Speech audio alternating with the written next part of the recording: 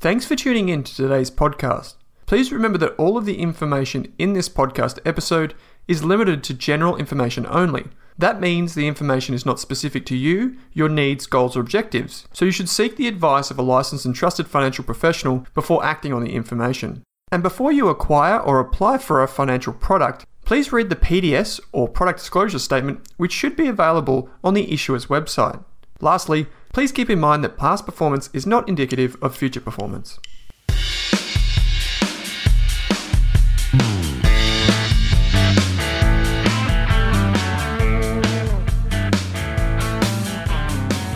Hello and welcome to this episode of the Australian Investors Podcast. My name is Owen Raskovich.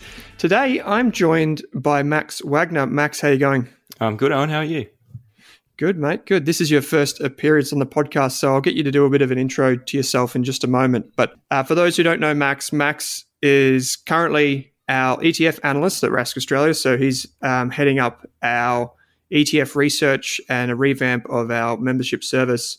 Max has been a writer for us for quite some time. So people that know or that visit, say, our Rask Media site or visit our Best ETFs website may have seen Max around and may have read some of his stuff.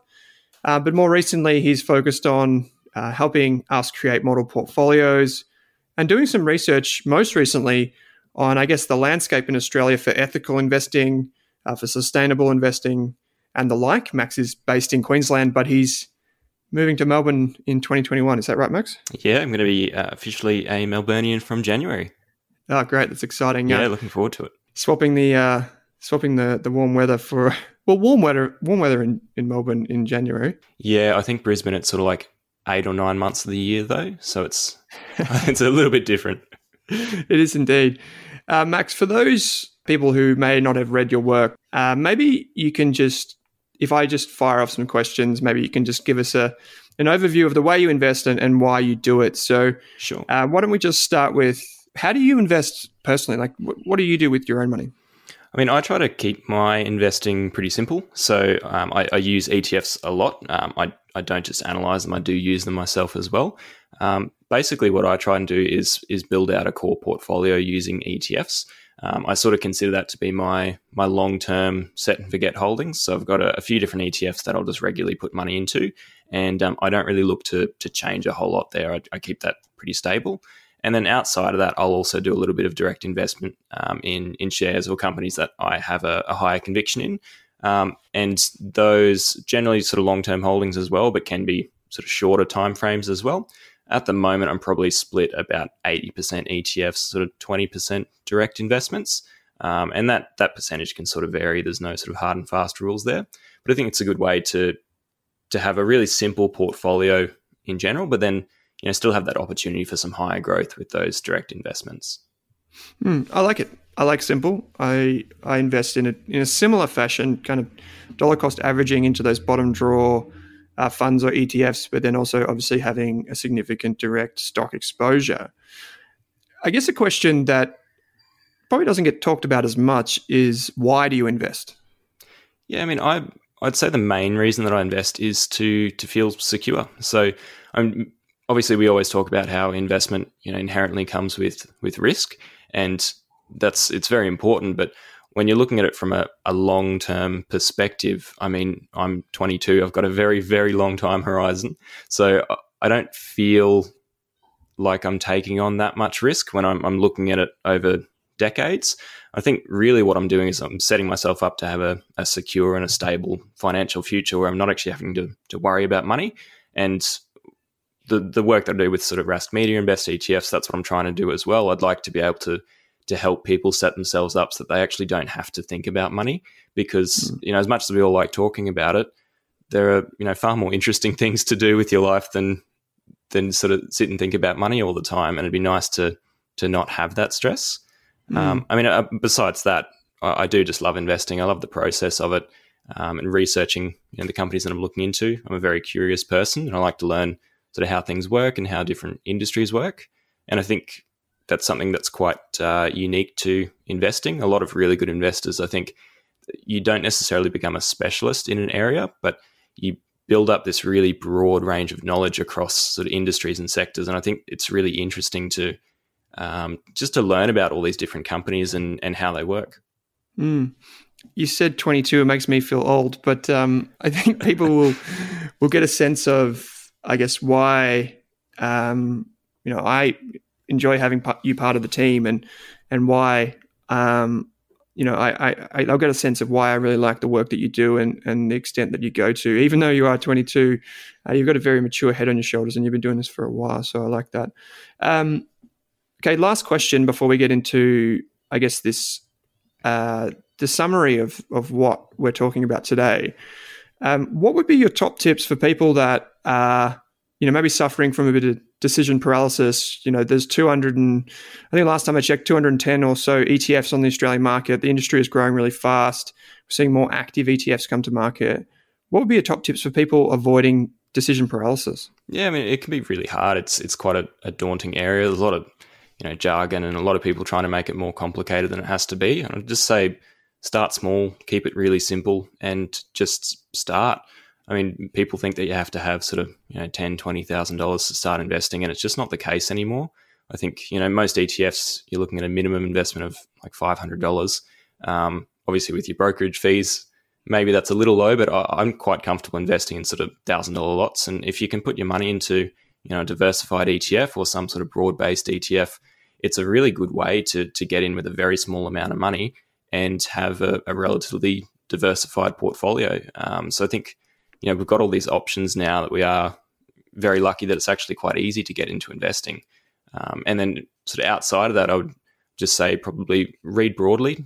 I think there's a lot of value in financial news, but it's important to read outside of that as well. I read a lot about economics and trade and international relations, that sort of thing. It's all relevant. And so just be curious and ask questions. If you see a company that you're interested in, even if it's not listed, looking at how those businesses are operating and getting a sense of basically how the world works and sort of working out what's actually going on around you. I think that's the great thing about investing is it's unlike many other fields where there's always something new to learn every day. I mean, you learn something no matter what your profession, I guess, but there is something that changes every day. The market is up, the market is down. There are new products coming to market, new companies, and old companies solving new problems. So there's always something to keep you interested. So, Max, one of the things that we've been working on recently is kind of designing these ETF portfolios, and in particular, the one that probably has taken up the most of our time is thinking about how to invest, quote unquote, ethically or sustainably in Australia and some of the options that investors have. We're marrying the research that we do with direct stock investing, whether that's ASX or global, for our membership services. We're marrying that with a course that we're rolling out, which is an ethical investing 101 course, so to speak. And then also my plan is over time that as we provide these ETF reviews and we do direct stock analysis, what we can do is we can incorporate our ethical screens and our ESG screens on top of our direct stock research, which will help us, I guess, better deliver outcomes from a quality perspective on the stock front, but also for our members who care about these things. And so recently, one of the things that we did was we conducted an ethical survey. You and I put a short survey together that people found extremely difficult, according to feedback. But we did get a very good sample size, and a number of people wrote in to say that it was actually a really good test of their own, I guess, lines or understanding where the line is on ethical versus sustainable versus just a vanilla or normal investment that they might make in their portfolio. And so what we did is we conducted this survey to try and get a sense of what the vast majority of investors believe is an ethical investment, and I guess what isn't by that definition. And then we're going to use that to inform that building out of our ethical portfolios. But one thing, I don't know, I guess just in broad strokes, Max, one thing that I found based on your research and based on what we've done is that a lot of the options in Australia probably aren't what people expect them to be. So they're not at the level that people would expect them to be for a quote unquote ethical investment. Yeah, that's right. I think some of the options we have available, they're not necessarily bad options, but as you said, it's just not quite what people are expecting.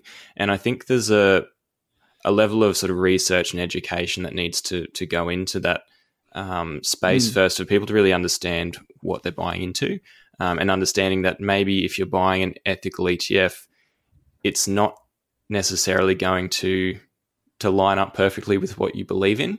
and sort of understanding the difference between ethical and, say, sustainable investing. I think that's the thing too that you brought to my attention was before we even did this questionnaire, before we started our research, is what's the difference between an ethical investment and sustainable investing or a sustainable investment? And while on the surface it might seem obvious, to a lot of people that distinction probably isn't well known. So maybe before we get to the results, Max, what did you think sustainable investing was versus ethical investing? And did that stack up after we did the questionnaire? Yeah, so I mean, my initial impression of it was that you sort of had this, I guess, broad umbrella of responsible investment, and I think ethical and sustainable investing both sort of fall under that broader category. They're quite confusing because there's no sort of set formal definitions for either term, and most of the time you'll see them used interchangeably. But I think there are some slight differences in there. I would personally say that sustainable investing is more to do with societal values. So, investing in companies that are operating with consideration for their environmental, social, and governance factors. So there's ESG factors, which is probably a term that you've heard thrown around quite a lot lately. And it's basically excluding the companies that are doing the most harm to the world or to society. Whereas I think ethical investing takes it a step further, and you screen out all those same sort of bad companies, if we can call them that, but you take it a step further and you're looking specifically for companies that align with your own values, ethics, and beliefs. So I think ethical investing is sort of a more personal approach, and probably a little more in depth than what sustainable investing might be. And it's kind of that thing. I guess the line here is, as an investor, do you choose to support companies that do good, which might be something that you have a positive filter for or a positive screen for? So you reward companies effectively that have a tendency to do better and push the envelope forward in terms of ESG and what have you.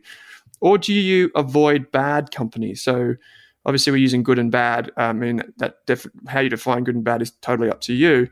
But do you avoid bad companies? So one of the things that we find, I guess, most commonly, and I saw this when I was doing a lot of my direct managed fund research, is that many active funds, and I'm principally talking here about equities, so global shares, Australian shares, etc.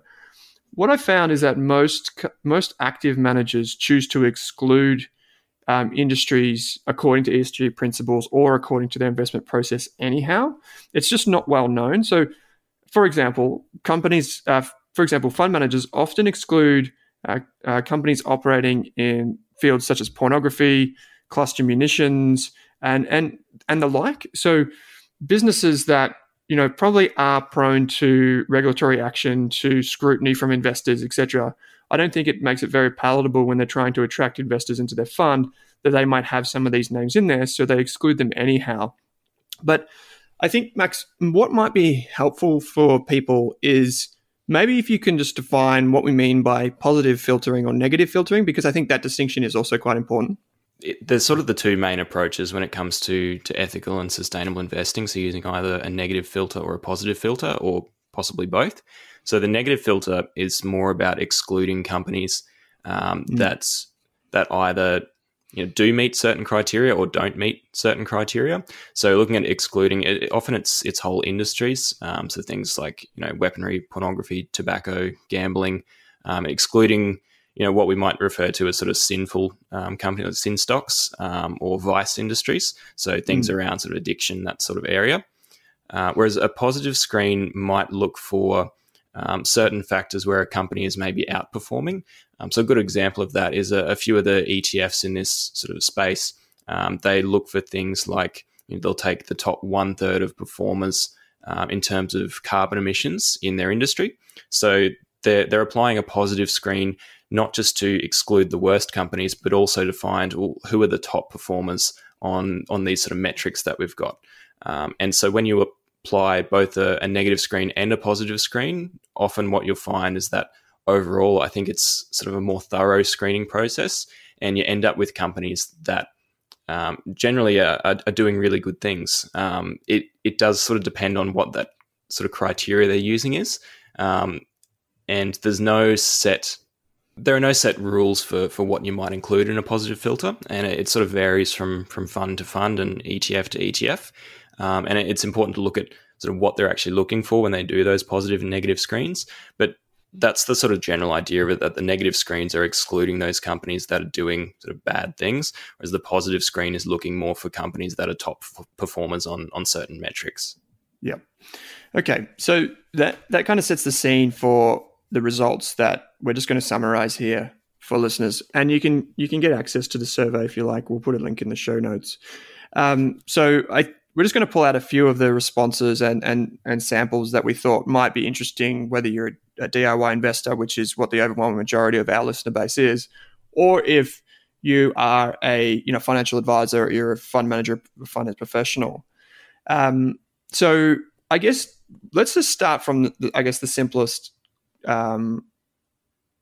response in question that we had in the survey, and probably the one that's most visceral to people, is what industries do investors want to avoid? If they have to have the choice of, I do not want anything to do with this industry, what are those industries and what types of companies fit in there? Yes, I mean, to be honest, there aren't really any prizes for guessing what the worst industries are. So in terms of the results that we got, people are most wanting to avoid things like third world exploitation, animal cruelty, child labor. So nothing too surprising there, really.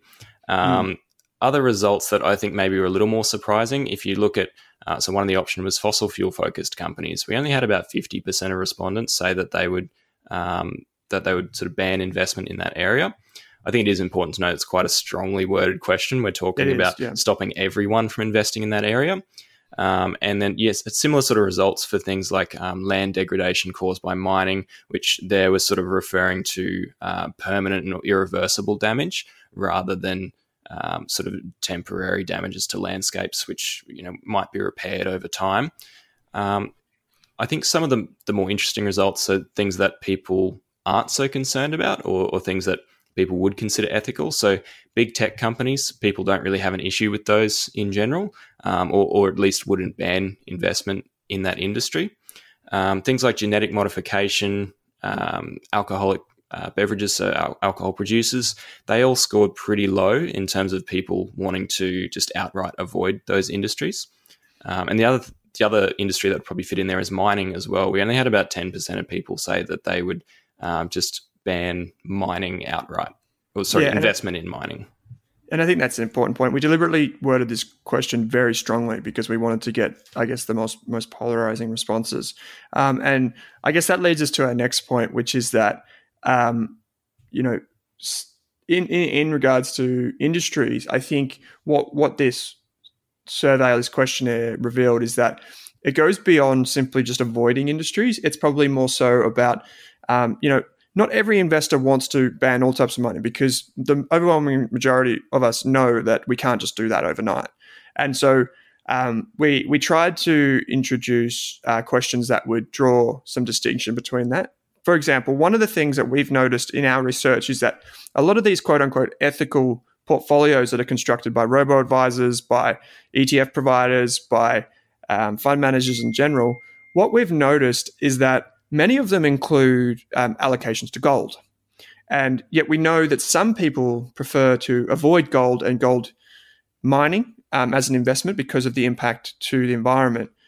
Yet they are in gold portfolio. They are in diversified portfolios and ethical portfolios. So I guess what I took away from that is that, maybe the vast majority of us are okay with many of these industries to an extent. It's just about knowing which companies should be avoided and which shouldn't. Am I kind of on the right track there, or have I missed something? Yeah, no, I think that's pretty much what we found in terms of investing in gold. Having an allocation to gold within an ethical portfolio, we had about 57% say that they would still agree that's an ethical portfolio. So people are not sort of too concerned about that. I think it is an important point, though, that it is sort of more about the company than the industry. So if you look at an example of that, would probably be genetic modification. So we only had about 13% of people say that they would sort of ban investment in that outright. But we did actually ask a more specific question about genetic modification later on in the survey. And what we found is that the results were a little bit different. People weren't so against it then. So we had about 40% say that it's neither ethical or unethical. We had 12% say it's slightly ethical and 13% say it's very ethical. So I think what we're seeing there is that there's a distinction that has to be made. And we're talking about very complex industries. And so if we're looking at something like genetic modification, if it's genetic modification for food, if we're going to ban that entirely, we need to rethink how and where we're getting our food from. Whereas if it's genetic modification to, if we're modifying people in some way that's, it's not for medical purposes, it's just for a bit of fun, or to create something that's there's no value to it. It's definitely an industry that can have a very unethical motive, but it's complex, and you can't sort of lump all those companies into the same category. And I think that's where we sort of started to see some distinction with people saying, well, I wouldn't ban investment in the industry, but I do have some issues with it, or some hesitations with having that in an ethical portfolio. And just people saying that maybe they'd want to know a bit more about the individual companies first. I think part of this also comes back to I guess people understanding the second order impacts of ethical investing, ESG investing, whatever you want to call it. And so previously on the show, Max, you might know this. I think you do. I talked about a company called RPM Global, which is a software business that operates in the mining industry to the extent that it helps miners become more efficient. It's principally involved in coal, both underground and above ground coal. And oftentimes people, cringe when the idea of investing in coal is brought up. But what we found is that from the survey, if we put this question directly covering this, and we said, you'll imagine you're looking at a company that invests that operates in the mining industry. The company is not a miner itself, but it provides the software to mining companies so that their operations may be more efficient, reducing carbon emissions and the miner's impact on the environment. Is this an ethical investment? Now, I expected this to be a pretty level playing field in terms of how many people said they would invest in that company and how many people say that that's not necessarily an ethical investment. What were the results of that? It was overwhelmingly deemed to be ethical. We had about 92% say that they would agree that's an ethical company.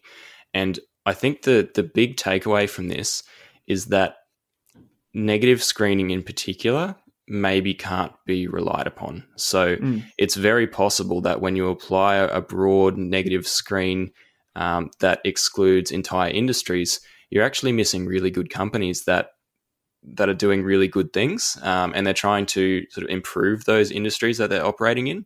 So I think it's sort of important to note that these screens, they can miss a lot of things, and you can't always rely on just a computer running an automatic filter to work out what's going to be an ethical portfolio and what's not. I think it's not that straightforward a lot of the time. Yeah.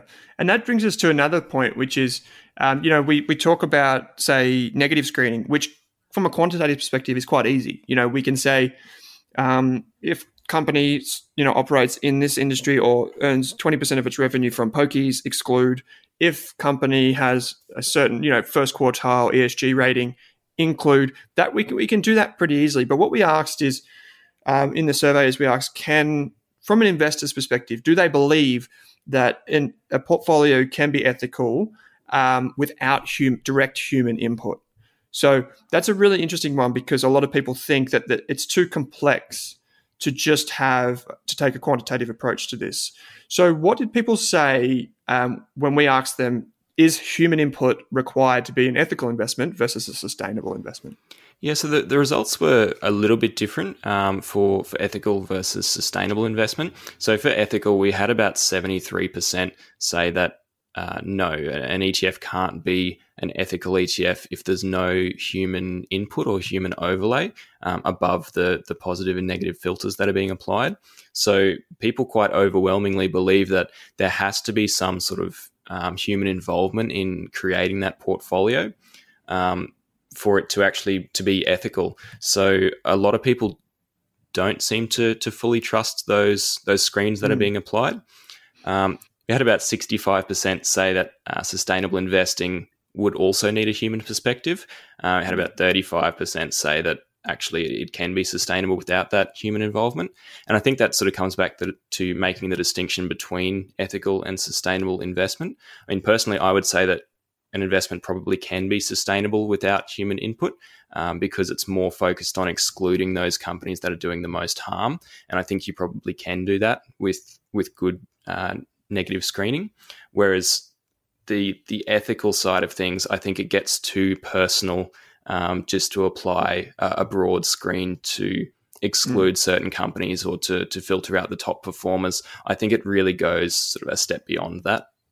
And I was watching some presentations from the investors at AQR who have crunched a lot of numbers on this, and according to the literature, what we've found is that during times of market crisis and times when there's been a significant dislocation in financial markets, oftentimes companies that score higher on ethical principles, if you like, or ESG principles, they tend to outperform. So outperform with wider gross margins, higher returns on assets, and faster growth. So those are really interesting, I guess, nudges towards taking a focus to this. But oftentimes, as we know, it's quite nuanced. So most of the samples that we have available are pretty much based on data sets that focus on ESG principles or carbon emissions or those types of things. But oftentimes, if we want to be more focused with our ethical investing, we need to second guess those portfolios and the data sets to understand what constituted a first quartile ESG rating versus a fourth quartile. And although accounting standards like IFRS and GAAP are incorporating these processes now and they're doing it with more rigor, it's probably still not at that level where we can say for sure that a quantitative approach is probably the best approach. I think the thing, Max, that gets a lot of people in Australia, and this is something that kind of irks me a little bit, is the lack of opportunities to invest in products that you believe come close to your personal values. So, as you alluded to, and this is something that we know, is that there's almost always going to be a compromise when you're investing in shares or even ETFs or managed funds, what have you. There's almost always a compromise. So you're never going to get, if you have 50 people in a room, there's going to be 50 different sets of ethical principles and values that apply and beliefs that apply to those people. So you can't, it's very hard to do a one size fits all with this. But the thing is, I guess, with this, is that people are also worried that when they invest ethically, they have to give something up. So that means lower returns or it means higher fees. Have you seen anything, I guess, or do you have any opinion on fees more broadly and what people would be willing to accept in order to invest according or close to their principles? Yeah, so when we look at the ethical ETF space in Australia at the moment, in general, the fees are higher than what you would see for, I guess, a normal ETF. So at the moment, you do sort of have to be willing to pay a higher management fee to get into these funds. It's very much the same in the managed fund space as well. You do tend to get higher fees for funds that focus on that ethical perspective and consider things like ESG ratings. So we did ask people what they thought in terms of both performance and fees. So we had two questions around this. The first one was basically comparing two ETFs. So you have an ethical ETF that matches your personal ethics, and then just your everyday normal ETF. We're assuming that they have the same management fee, but over the next 5 years, the ethical ETF returns 7% per year on average, while the other ETF returns 8% per year. So you get an extra 1% for investing, not unethically, but without that ethical focus. What we found is that most people would actually be really happy with that. So about 50% of people say that they'd be happy with the result and would continue putting money into the ethical ETF. And 32% said that they would be very happy with the result and would actually start putting more money into the ETF. So what we found is that people overwhelmingly are actually willing to accept a slightly lower return to invest ethically.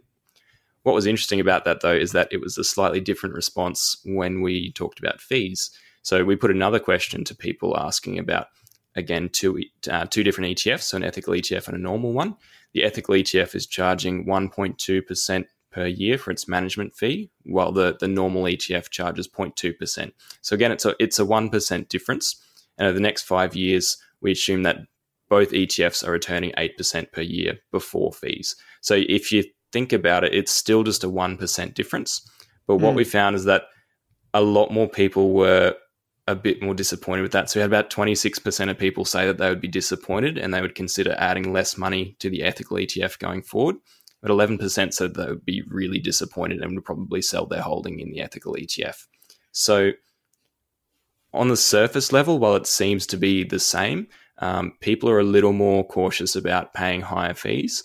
I would say one sort of interpretation of that is that when you're looking at future returns for these ETFs, the return isn't guaranteed while the fee is. So it sort of sounds the same, but it's not, because if you're going to be paying 1.2% versus 0.2%, that's guaranteed that you're losing sort of that 1% each year. Whereas if the fees are the same, you don't know what the future performance is going to look like. So maybe that had something to do with why people sort of had different opinions there. Yeah, we tried to frame this question in a few different ways. So we asked, going back to the gold example, people believe that investing in gold, typically, that's okay. But do they believe that investing in mining is okay? And so is there, I guess, a distortion between those two responses? So, obviously gold's got to come out of the ground somehow. It's got to be mined. So that second order impact, do people consider that to be important? What we've done with this question is we've asked the same question in a different way. We've effectively said, based on, this is the performance and we can, this is the guaranteed performance, or this is the fee to invest ethically. And we've effectively asked the same question two different ways. And I guess this was a bit of a cheeky question because it aligns with the belief that investing in an ethical product or investing in an ethical way costs you something. So some people believe that it's going to cost you returns because you invest ethically, and then providers, ETF providers, super funds, etc., will often charge you more to invest in an ethical product, even though it is very much the same as a vanilla index fund. And I think maybe both of those things are wrong. Personally, I don't think investing in a way that aligns closer to your values should cost you any more, because from a quantitative perspective, from a smart beta perspective, many of these ETF providers, they don't have to do any extra lifting just because they have a separate index that tracks, higher ESG rated companies. So I think that's just a bit of creative marketing. But then on the other side, a lot of the data, at least historically speaking, because we can't talk about the future necessarily, but a lot of the data and a lot of literature that I've read suggests that actually investing in higher rated ESG focused companies, whether that's in equities and slightly less so in bond markets or fixed income, it actually yields better returns. So I mentioned before that, the return suggests that companies that have an ESG focus tend to have wider margins, tend to experience slightly faster growth, and tend to have a better return on invested capital or return on assets. So, I don't think it has to cost you anything, firstly. That's my personal belief. And I also think that we shouldn't be slugged more for it. And I guess the question here kind of tried to understand what other people perceived to be the cost of investing ethically. I think we're going to see the cost come down as more of these products come to market.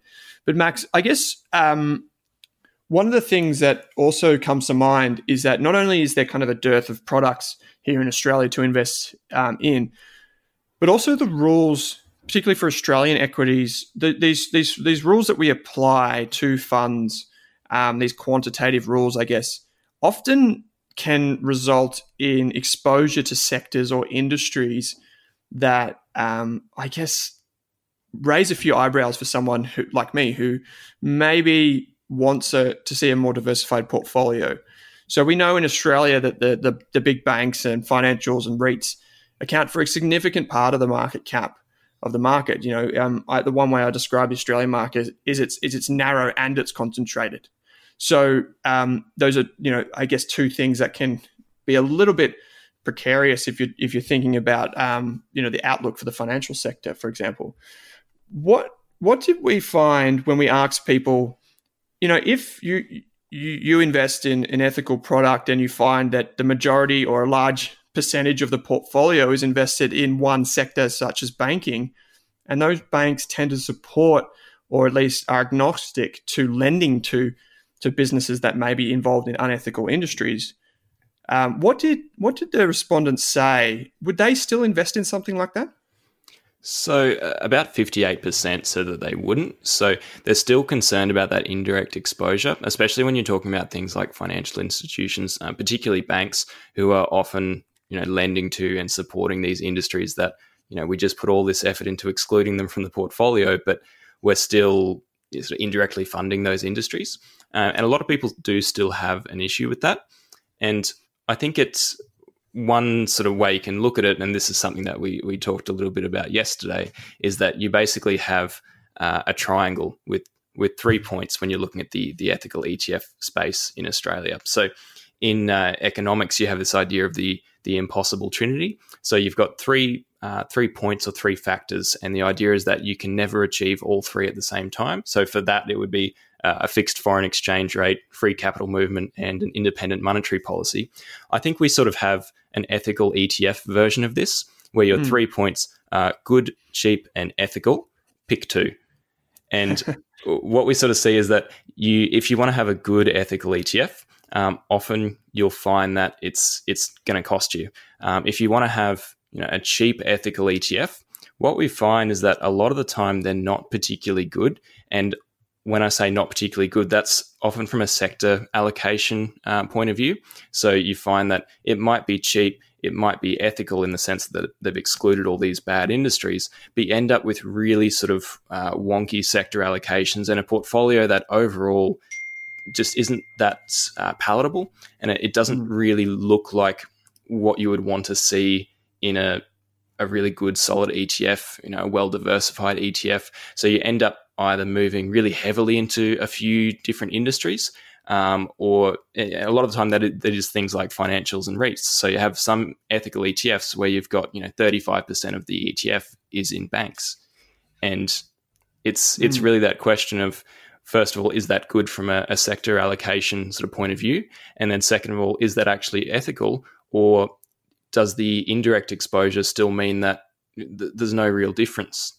And this is one thing that you get, and I imagine a financial advisor, and I was trying to make this point to the team, the investing team here, I think it was about a week or two ago, is that if you're a financial advisor and you have just recommended a product that is, let's say, 50 or 60% banks or financials and REITs, and in the next year you go to a client and you say, you know what, we had the Royal Commission, we've had the corona crash and house prices that were a bit fragile, and your portfolio is down 20%, whereas the broader market's flat or whatever.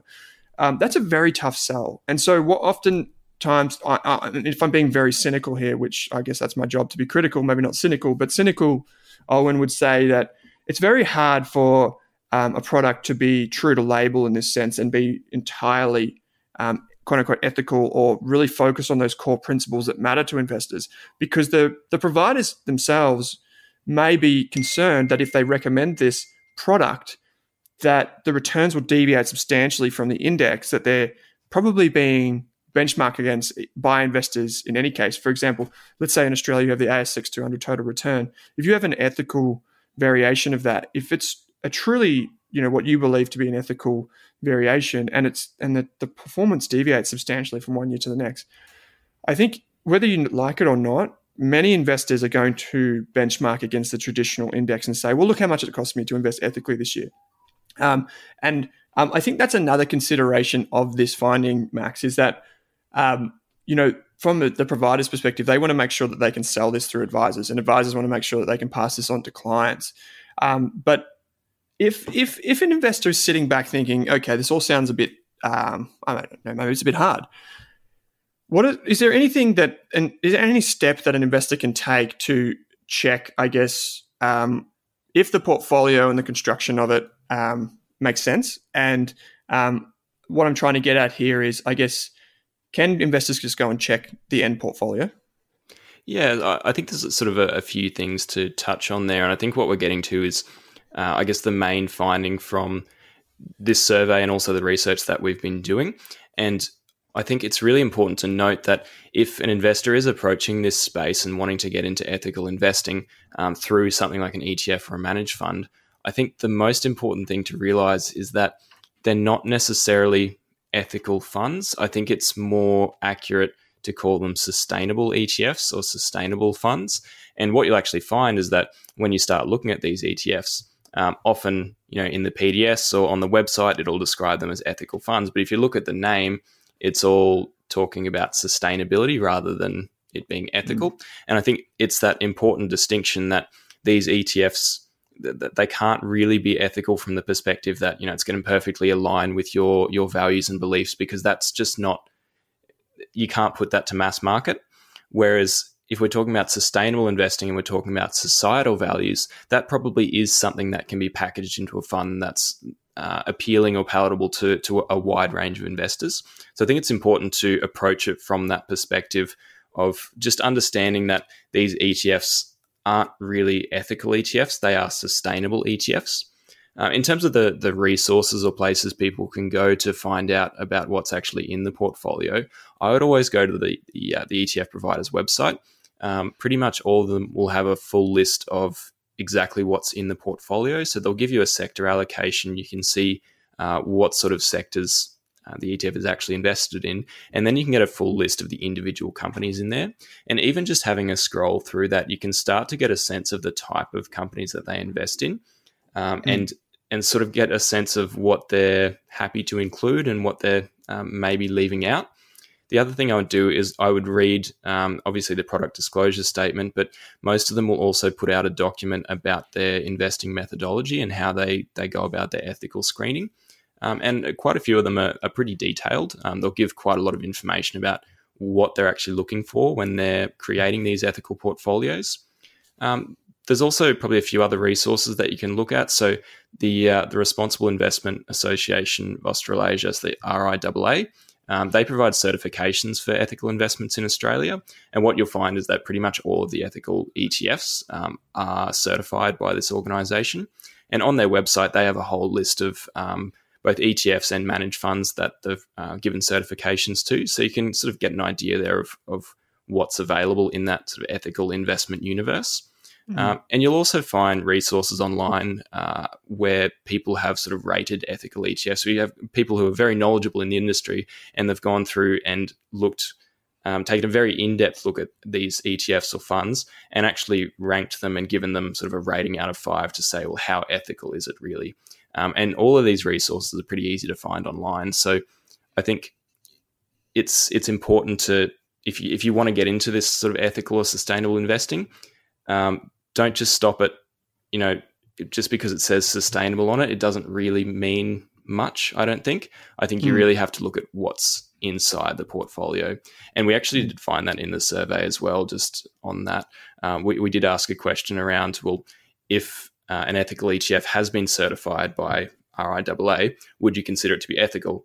And 78% of people said, well, maybe, but I'd have to see the companies inside the ETF first. And I think it's really healthy to have that level of sort of skepticism around these sort of financial products. I think it is important to go beyond just the surface level and really look into and understand what you're actually investing in here.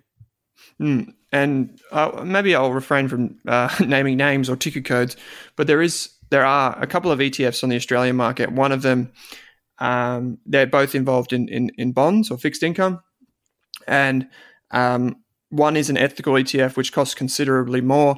The other one is just a vanilla ETF, which you'll find in most robo-advisors or diversified portfolios. So both of them investing in fixed income. The ethical ETF carries a fee, maybe 2 to 3 times more, and the pool that they're actually investing in, let's say there's 10 different types of bonds, just for round numbers. Let's say there's 10 different types of bonds. The ethical version of the vanilla one actually still invests in 9 out of 10 of the bonds. So what you end up paying for is effectively double to 3 times the amount for the exclusion of one bond, or a very small allocation that's excluded.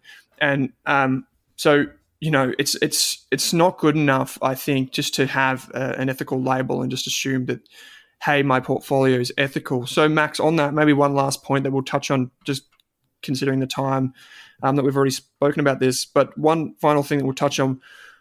What do investors believe when it comes to not having all of the products available? So, in a diversified portfolio, we probably want gold, or at least most people want gold, stocks, bonds, property. If an investor cannot invest in a 100% quote unquote ethical portfolio of ETFs, do investors still believe that it's worthwhile investing in ethical products? Yeah, for the most part, they do. So we looked at having 3 ETFs, so an ethical shares ETF, just a regular sort of US shares ETF, and a normal bond ETF.